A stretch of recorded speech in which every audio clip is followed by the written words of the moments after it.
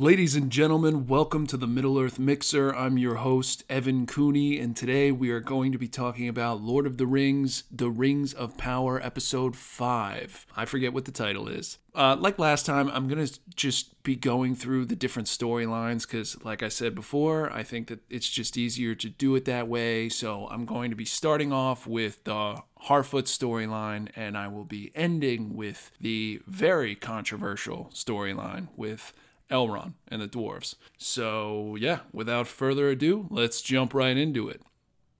All right, first, what happened with the Harfoots? So we open and the Nori character is sitting with the stranger, and they're basically talking about all of the different ways that the Harfoots go when they're migrating. And, she's kind of explaining what they do at each place. At one place, they hunt for snails, and I think she had mentioned another place with fruit. And she's basically kind of teaching him to talk and say words at this point.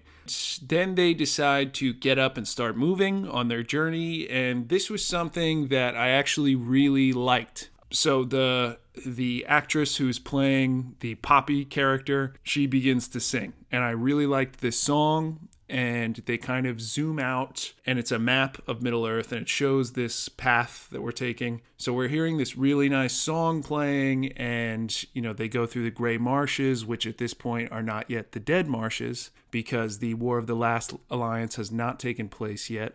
So they're going through there, Frodo and Sam went through there, so that was nice to see, a little bit of a crossover there, which I appreciated. I'm not really sure which direction they're going in, but they kind of end off with the song that they wrote for the show, which includes Tolkien's line, "Not all who wander are lost." That basic line that, of course, was so beautifully written, but now has been appropriated by too many Instagram women that it has now become basic, but still love the line. I'm glad that they included it in there. And it ends off on that line, and we have the stranger who's kind of looking up at the moon. Now, he's looking up at the moon, and I think that is significant because the very next scene, we have we finally get a look at this bald priestess lady who looks like Slim Shady. And now Slim Shady leans down and is kind of feeling the crater where the stranger landed originally in his meteor. And she's got these two women warriors with her. Now, apparently men don't do anything in this world. And she's got these two, warrior women with her, as her guard. And they have what looks like a moon on their shield. So I'm guessing that the two are connected in some way. They have something to do with the moon, and in the scene prior, the stranger was looking up at the moon. So again, this kind of is friendly towards the theory that I had come up with before, which was something that would be really cool, I think, for Amazon to do and explore. I say Amazon, I mean the writers of the Rings of Power. So we know that the Blue Wizards, they both come in the Second Age. And there are different versions of their stories that we have. We have one version where both of them are evil, and they start up cults. They lose their mission in a similar way to Saruman, and they create cults in the East. And then there's another version of their story where they maintain their mission, and they actually help defeat Sauron in a way that we just don't see. So because we have these two different versions of their stories, I thought it would be really cool for the writers of this show to split them and have one of the Blue Wizards be good and one of them be evil. So we kind of get both versions of the story in the show. And maybe, they can be the foil to one another. So what I was thinking is, hey, maybe this bald lady is one of the Blue Wizards. Now, remember, their names are Anatar. Oh, sorry, not Anatar. Come on. Alatar and Palando. So again, might be really cool if you have Alatar be good and Palando be evil, or vice versa. And the two of them could be kind of fighting each other for control of the free peoples of the east of Middle-earth. I thought that would be really cool. And I don't mind one of the Blue Wizards being a lady. They can do that for the show. They are servants from the Valar. So I don't care that much what gender they are. So that would be interesting if they decided to do that. It seems maybe like this priestess lady, if she is one of the blue wizards, that she arrived prior to the stranger, obviously. So we'll see where that goes. If not, I think maybe she's just like a worshiper of Morgoth. And beyond that, I don't have any speculation there. I really hope it's that these are the blue wizards, or at least the stranger is one of the blue wizards, because I'm going to be really upset if it's Gandalf. So yeah, bald lady, she seems upset maybe that she's missed the stranger, because clearly she's seeing that he was there and now he's not there anymore. She turns around in a very disappointed manner. So we'll see where that goes. Going back to the Harfoots, they arrive in this forest, and Poppy actually says a callback line to The Lord of the Rings. If you remember when Gimli is talking about Fangorn Forest and Merry and Pippin, he says, "Fangorn, what madness drove them in there?" And Poppy says something similar about the Harfoot collective. She says, "What madness drove them in here?" So that was an interesting little callback line there. I've noticed that multiple times now. They've said about the people of the Southlands, scattered, leaderless. They're recycling these quotes. So that's interesting. They're in these woods, the upper echelon of Harfoot society, these three old folks. One of them is Sadak, and then there's these two old women that are very unkind. One of the women suggests that they take the wheels from Nori's family's train because they believe that somehow the stranger that they have with them is negatively affecting the forest that they're in, because nothing seems to be growing at this time of year when things usually grow at that time of year. And that's pretty brutal. It's like, it seems unnecessarily brutal to me. I could also see where like a wandering nomadic people could be very superstitious. So I thought it was a little, the cruelty of what they seem to be doing to Harfoots that break the rules just seems a little forced. So anyway, she's going and picking mushrooms, and she's approached by Nori and Poppy, and they're being chased by wolves all of a sudden. And the stranger saves them from the wolves. He does this kind of ground pound force push that sends the wolves flying. And that was cool to see. We have definitely... this is a powerful character. Definitely seems like maybe he could be a wizard of some sort. So, also another point I found interesting is that he seemed drained by this act that he did, or at least injured by it. So, very Tolkienian in the aspect of like powerful beings. It takes a little bit out of them when they perform like a huge magical task. So that was an interesting point there. His forearm was like all scratched up from this ground pound maneuver that he did. It looked very bruised.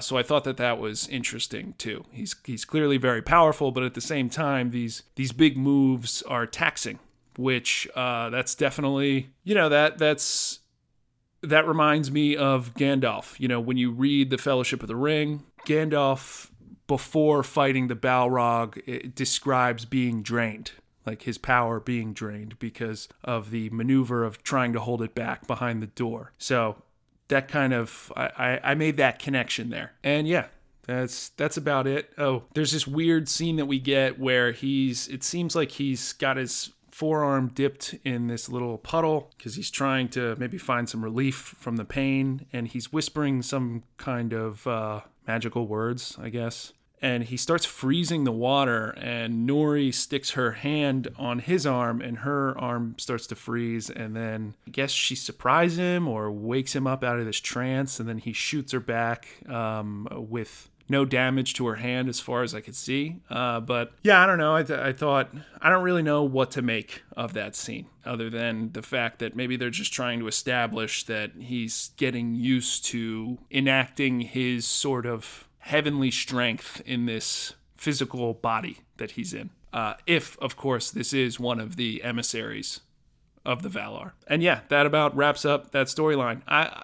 My ruling on that is I was not as annoyed by the Harfoots this episode. I really thought the song was good. I liked it a lot, and I'm curious to see who the stranger is Really hope it's not Gandalf. Moving on to Arondir. So with the Arondir storyline, we start off with Adar, and he's with one of the orcs. And again, I believe that Adar is the first of the corrupted elves to become orcs, and I think that that's why the orcs are calling him father. So we get this shot of him, and he's staring into the sun.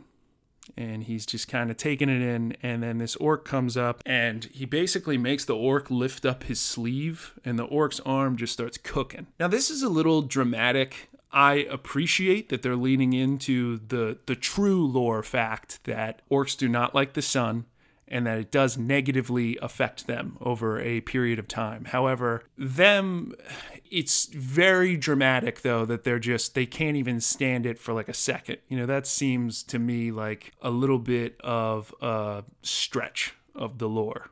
But anyway, so he lifts his sleeve up, and the orc's his arm's burning, and he's like, "What does it feel like?"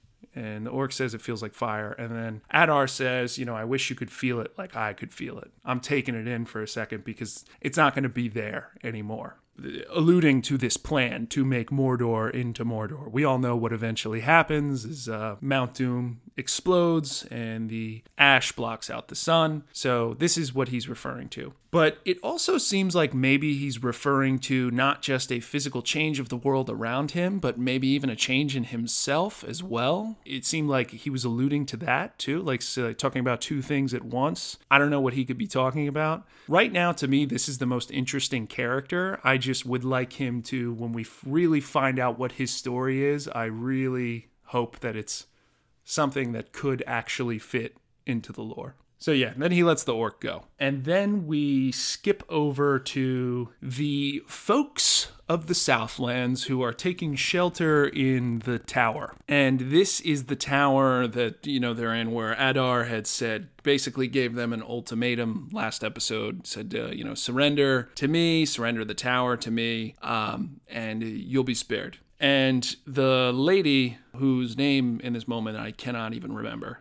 she begins this speech. And something about this just kind of annoyed me, is where she's like, I know I'm not the king you've been looking for, this lady. And it was just like, something about this speech just took me out of it. I thought it was kind of corny, Why would this person who was pretty much, she's nobody amongst the people there, and now all of a sudden she's leading them and likening herself to a possible king in that moment? I don't know, I just thought it was corny. But I guess, she's with Arondir, so people are listening to the elf. She gives this speech basically telling everybody to stand and fight this enemy. And then the dude who was the kind of leading member of the community, I guess, the butcher guy, have you heard of him, lad? Have you heard of Sauron? That guy.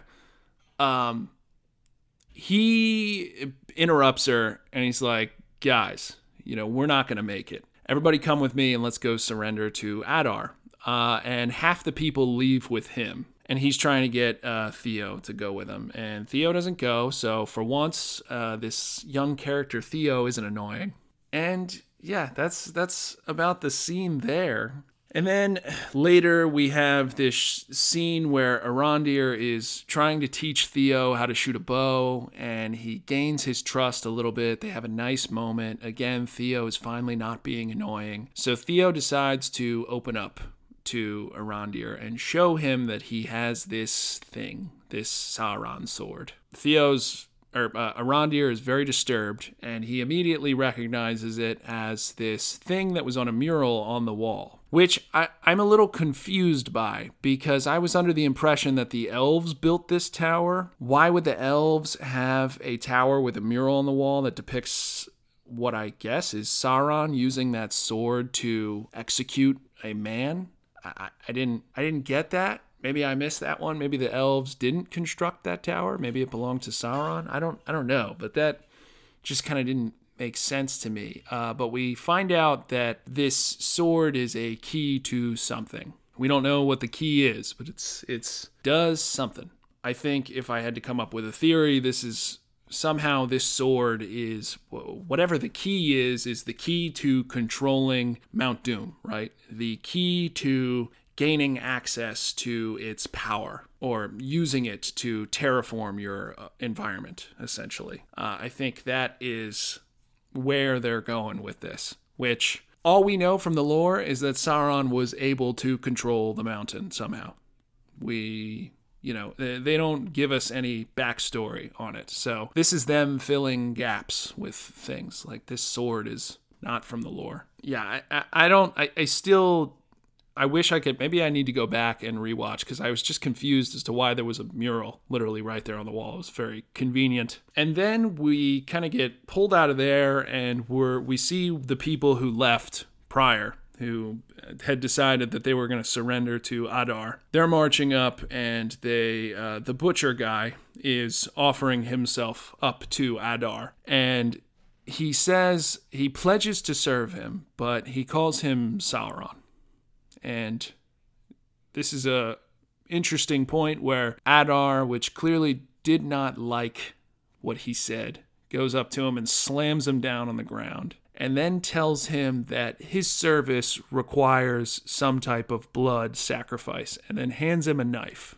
And he wants him to kill Theo's friend, whose name I'm also forgetting. So, an interesting little point here. We know that the Second Age is filled with dark forces manipulating men into human sacrifice of some kind. So this aspect, or at least the theme of it, fits well with the lore. We don't know what happens after this scene. We don't know if the butcher guy does kill the kid. I'm assuming he does. It seemed like that's the direction it was going in. But what we can tell from this scene is clearly, exactly like I thought before, this character is not Sauron. Also, Sauron appears in a beautiful form. There's a great line from Sam from the books where Sam is talking about how a servant of the enemy would appear fairer and feel fouler. Adar, I'm not saying Adar is good, but he's certainly not in a beautiful, deceitful form. So I never thought this guy was Sauron. And clearly he was very not happy to be called Sauron. I believe that, once again, I think that he was the first elf to be corrupted by Morgoth. Now, going back into the Silmarillion, the elves wake up in the far east of the land, and they are living there before being discovered by the Valar in the Undying Lands, and Morgoth finds them first, and Morgoth kidnaps a group of elves and tortures and mutilates them and turns them into the first orcs. And that's where the race of the orcs come from. At least in official decided canon. Tolkien actually, it was a question that Tolkien wrestled with. There were multiple things. I don't think he liked the idea that there were creatures that had some level of agency that weren't redeemable, and I also don't think that he liked the idea that he had given Morgoth the ability to corrupt things that were already made by Iluvatar. But he never changed it in a meaningful way. So, that's the origin story that we ended up getting, is that, orcs are the result of the first corrupted elves. And we also have evidence, too, that Morgoth could turn men into orcs.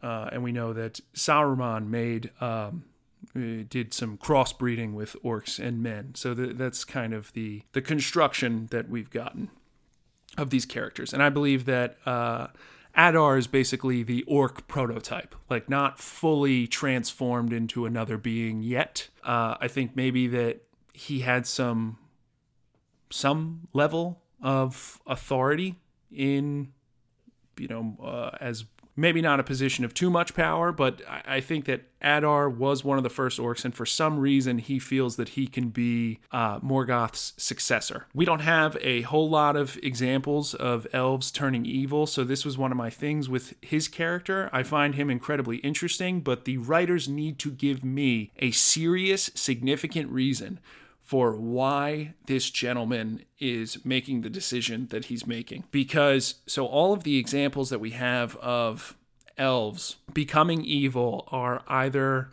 for extremely unwise and short-sighted goals or under extreme duress, right? So Maeglin is a great example. Maeglin desired Idril, right? He desired Idril, and he wanted to marry her, and he wanted to be the next ruler of Gondolin. And he believed that, he was tricked by Morgoth into believing that if he surrendered the location of Gondolin to Morgoth, that he could rule there essentially as Morgoth's vassal. And that was, obviously, that led to the fall of Gondolin. Again, bad actions produced by a very short-sighted elf there. And then other examples of elves going bad are obscure texts that we kind of get about prisoners of war, elves being taken in as thralls unto Morgoth and then tortured. And then they basically get spat out back into the population among their own kin to cause discord there.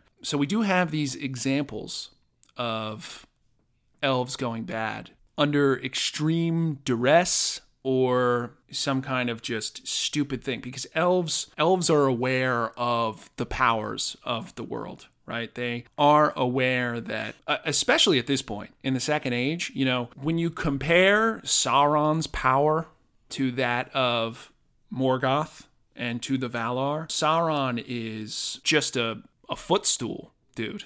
So I need to seriously understand the incentives and goals of an elf who would be aligning himself with Sauron or even trying to compete with Sauron in the Second Age. I just really hope that they thoroughly explain this character in a way that makes sense. So yeah, that's my...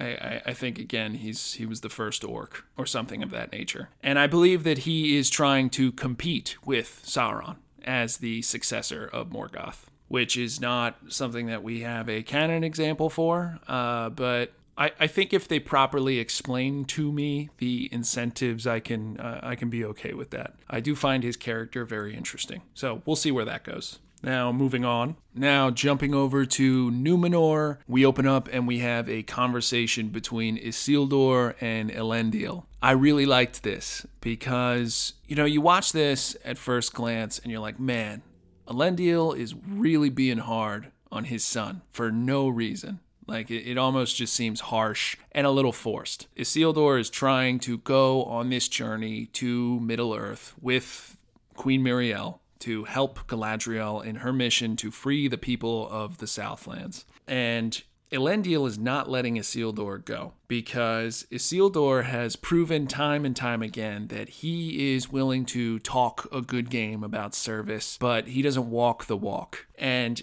when at first you don't understand why Isildur is why Elendil is like, okay, you can't go. It seems like he's being harsh. But when you put it in the context of the fact that, hey, they're doing some foreshadowing, folks. Like, this is the guy, you remember, who is not going to throw the ring in the fire. This is a guy who plays with loose morals when it comes down to it. Now, we love Isildur. He does some great things in his life, but he ends in tragedy. So I think that the writers really did a great job here preparing us to get to know the core of this character. So I liked that conversation a lot. And it also differentiates him from his father, who we know of Elendil that he was like the epitome of what a good Númenórean man should have been, about service. He dies fighting in combat with Sauron in his physical form.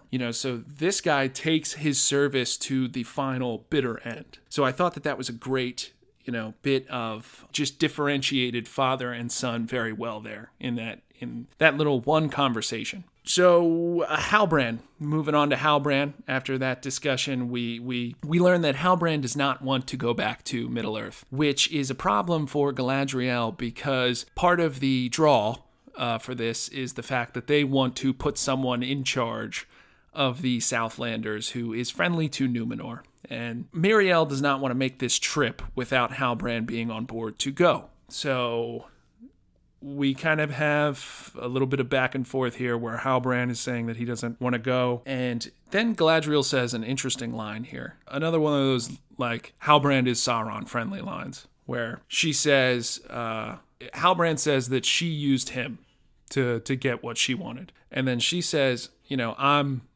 I'm getting ready to bring Númenórean soldiers to place a crown over your head in the Southlands. Some would say you used me. So I thought that was interesting there. I don't think Halbrand is Sauron at this point, but another one of those He's Sauron friendly line. Oh, and then Galadriel goes out and she's doing this soldier training scene. I didn't like it. It was very marvelly. I have no problem with her being like kind of a superhuman swordsman, not to the point where it's ridiculous because, the Noldor took losses to orcs, so they weren't perfect swordsmen. However, Galadriel is touched by the light of the Valar, so I don't mind her being like better than all the Númenórean normal men. But it was a little bit overkill in this scene. It was just it was almost like it was filmed by like, it looked like a Disney movie. She's not invincible. The Noldor elves are not invincible, so you shouldn't be able to take on like 6 soldiers at once. But anyway, it's fine. Galadriel does have a certain power to her. So, and then we get we have Pharazôn talking to his son Kevin again, and he looks like he's sitting. I'm not sure. It looks like he's sitting in like a market or something where Pharazôn likes to hang out, apparently. And Kevin is trying to convince his father to convince the queen not to go to Middle-earth, and he's doing it on behalf of Elendil's daughter, who, again, I think is going to help Sauron build his temple to Morgoth. And we haven't clearly been given a reason for why Elendil's daughter doesn't want this expedition to Middle-earth to happen. I don't understand why she's so emotional about it. All you have to do is have like one scene where, she's talking to her father and says, "I don't want you to go, I'm worried." But right now, I don't know why she cares so much. But anyway, on behalf of this girl who he clearly likes, he's going up to his father, Pharazôn, and pleading with him to stop the queen from going. And Pharazôn, again, I loved the dialogue here because this dialogue made me perfectly aware of Pharazôn's objectives. And not just his objectives, but also his cunning. So I'm seeing this intrigue, another good bit of dialogue from Tristan Gravel and his portrayal of Pharazôn, where he explains to Kevin that he wants this to take place because if they can put someone like Halbrand on the throne over the Southlands, that will mean that there is a ruler there that is friendly to Númenor and would owe them a bunch of favors, and they could take advantage of them economically. And we know that Númenor does this from the books. Now, they were doing this well before Pharazôn's time. So, the timeline is messed up. But, Númenor has been colonizing Middle-earth now for many years, at least canonically. But I guess for the show, they're trying to portray that Númenor has not established their empire yet. So he, for the sake of empire building, wants this expedition to take place. And I liked that. I appreciated that because I want to see that from Pharazôn. I want to see that blind ambition. And get into the material of it. I'm okay with that. Some people don't want to hear that because it reminds them of like, what was Aragorn's tax policies criticisms from George R.R. Martin. No, I want to see that in this case because that's what Númenor did. They took advantage of the middlemen of Middle-earth and they abused them for resources.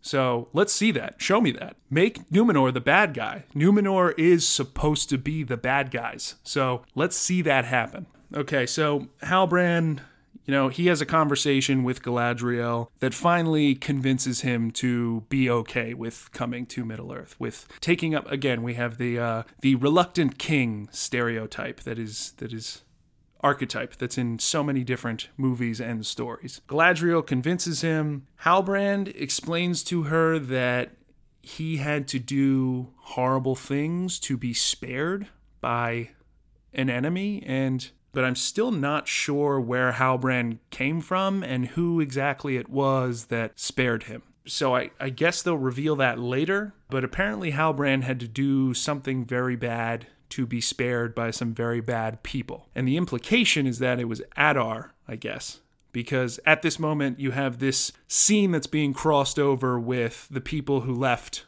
the Southlanders who left the tower surrendering to Adar. So I'm assuming that it was Adar that he had to surrender to. But we're not clear on that. But anyway, they have this little bit of emotional exchange, and Halbrand finally agrees to answer the call to unite the people. and they have this big dramatic exit scene where they're loading up on the boats. Isildur, because, I forgot to mention Kevin, because he's trying to stop this from happening because he likes Elendil's daughter so much. He tries to blow up one of the ships, and he succeeds, but also Isildur, who was trying to stow away on the ships because he wants to go so bad, he saves him, and I guess because Isildur saved him, that he gets to go now. He's earned a place in this expedition, but the show really didn't properly explain that. It's like Isildur's being told no the entire episode, and then all of a sudden, at the end of the episode, he's loading on to the ships with everybody. I don't feel like that was properly explained, but I just had to assume that because he saved Pharazôn's son, that guaranteed him a spot on the ships to go.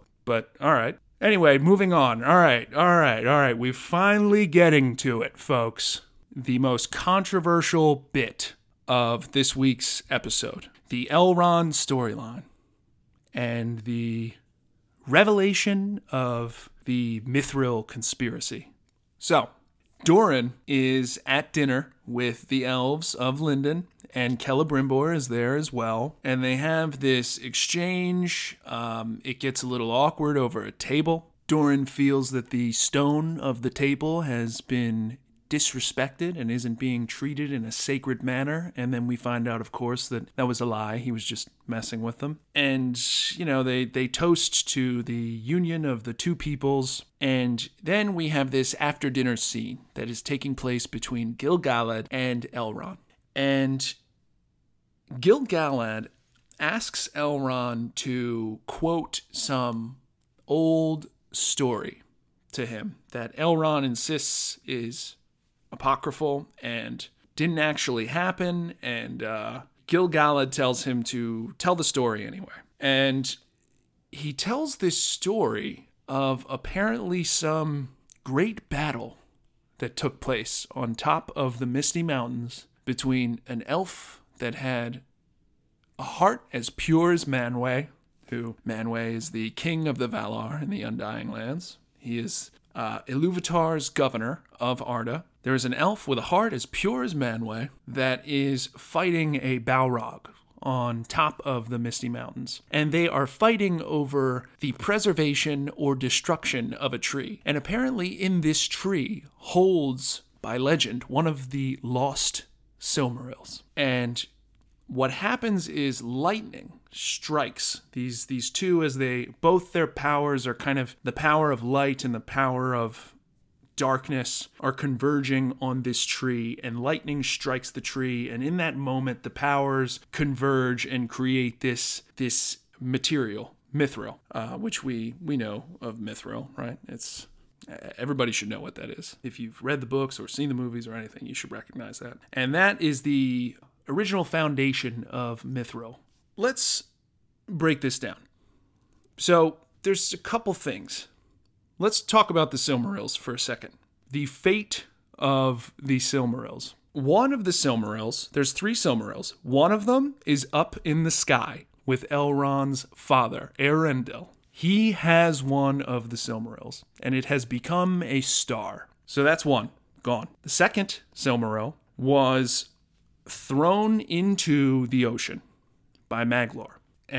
He couldn't take the burn of it on his hands, so he chucked it into the ocean, and it is somewhere at the bottom of the depths. No one knows where it is. And then the last Silmaril went along with its carrier, Maithros. He hurled himself into the earth, into a great chasm. So he killed himself with this Silmaril in his hand. And people have made the assumption that this Silmaril is now kind of moving and siphoning within the earth somewhere. So let's assume that this story about the tree that Gil-galad tells is true, which it's not. It's not in the lore at all. But if you were speculating, the only Silmaril that this could be is Maithros. Maithros' Silmaril. You think maybe it got under the earth somehow and is up underneath one of the mountains. Highly unlikely. It's very far away from where Maithros would have killed himself. He wasn't near the Misty Mountains. It just doesn't work, in my opinion. I think, it's the same thing with the people who try to say that the Arkenstone is Mithros' Silmaril. I think the best assumption that you should make as a lore fan is to just assume that all of the Silmarils are gone, no longer accessible. So yeah, I wasn't a fan of this origin story of Mithril. It just... The Silmarils are such a significant thing that to make it the backstory for something as... yes, of course, Mithril is special, but it was found in other places besides the Misty Mountains. So it wouldn't make sense for the Silmaril to be creating Mithril under the Misty Mountains and then somehow also creating Mithril in Numenor as well, because we know it was there too. So this whole origin story doesn't make sense from a canon perspective. You have to do some mental gymnastics to really be like, oh, well, maybe it could have happened this way. No. So, yeah, that's one thing there. And Gil-galad, basically, they end up telling Elrond, Celebrimbor and Gil-galad, they basically tell Elrond that the elves need whatever this thing was, this power that was produced by the crossing of the good and evil powers with the light of the Silmaril into the mountain. They need this because it contains the light of the Valar, because it had a Silmaril in there, in the tree. And they need this because the world around them is decaying. The big golden tree that they had over there in Lindon is rotting. And they need all of this by the next spring, or they're going to fade, or they have to go to the Undying Lands. And they believe that if they can get enough Mithril together, which contains the light of the Valar, which is ridiculous. Mithril does not contain the light of the Valar. That's not true. Because then you're thinking like, okay, Frodo, his vest was he has the light of the Valar on his vest. That's ridiculous. Mithril is strictly just a materialistic gain. It's a beautiful metal, and that's it. There's no heavenly powers in it. But they all have convinced themselves that in this story, that Mithril somehow has the light of a Silmaril in it because of this Balrog story. And if they can get enough of it, they can... I don't know what their plan is. Maybe, Celebrimbor is constructing... In the show, I'm just trying to think, like, what's the logic here? Are they going to melt it down and take a bath in it? Like, I don't understand what they plan to do with it, or how they plan to get its essence into the elven population, because their thesis is that their light is fading and that they need to get the light of the Valar back into them in order to stop the land from decaying around them. And I don't know. This is just, it's out of left field. It's not in the books. The idea of it is there. The reason why Sauron is able to trick Celebrimbor is because the elves can see that the land out around them is slowly fading. And Sauron makes them believe. Gil-galad doesn't fall for it. So this is kind of a breakage. If this whole thing is a lie conjured by Sauron, we're breaking the lore, because Gil-galad is clearly falling for this lie, and he does not fall for it in the books. Celebrimbor does. So, but we do have a lore basis for the idea of trying to prevent decay. And that's, Sauron promised Celebrimbor that they could make their lands look like Valinor. And he lies and says that he is an emissary of the Valar. And Celebrimbor falls for it. So the idea of preservation is there. The spirit of preservation, I can at least say that about it. I don't like the tie-in with Mithril. The two are mutually exclusive. Mithril never had anything to do with the idea of preservation beyond 2 of the 3 Elven Rings of Power being made from Mithril. So that does happen. I'll give it that. Galadriel's ring actually is made from Mithril. So maybe that'll come into play there. But I'm really hoping that... Oh, and another thing too, the fact that all of a sudden it's we need this by spring or everything's going to rot. This is something that the decay goes over such a long period of time. I just, again, the whole we need this by next year, is another kind of silly thing. They're trying to create this urgency. And I would like to assume that the show plans to reveal that really this is all Sauron in the shadows spinning lies, and that the world isn't really decaying around them that fast. He's just making it look so with some kind of illusion or something. That can be forgivable for me. But yeah, that's the thing. I didn't like that Mithril direction of the story, and I'm hoping that they remedy it by making it all a lie, because it just seems like something foolish that the elves shouldn't be falling for. They should... Oh, and the other bit about, like, a story that the elves have being apocryphal, but also taking place after the Silmarils have been removed from Morgoth's crown. There are elves that should be in Lindon at that moment that were alive during the wars in Beleriand, so there should be no stories that are apocryphal. They should have literally dudes walking around that be like, oh, I remember that, or that didn't actually happen. There shouldn't be stories that people can't really validate. So that was another thing that I thought was annoying. But yeah, so Gil-galad and Celebrimbor convince Elrond to talk Durin into allowing them access to the Mithril. And that's kind of how the episode ends.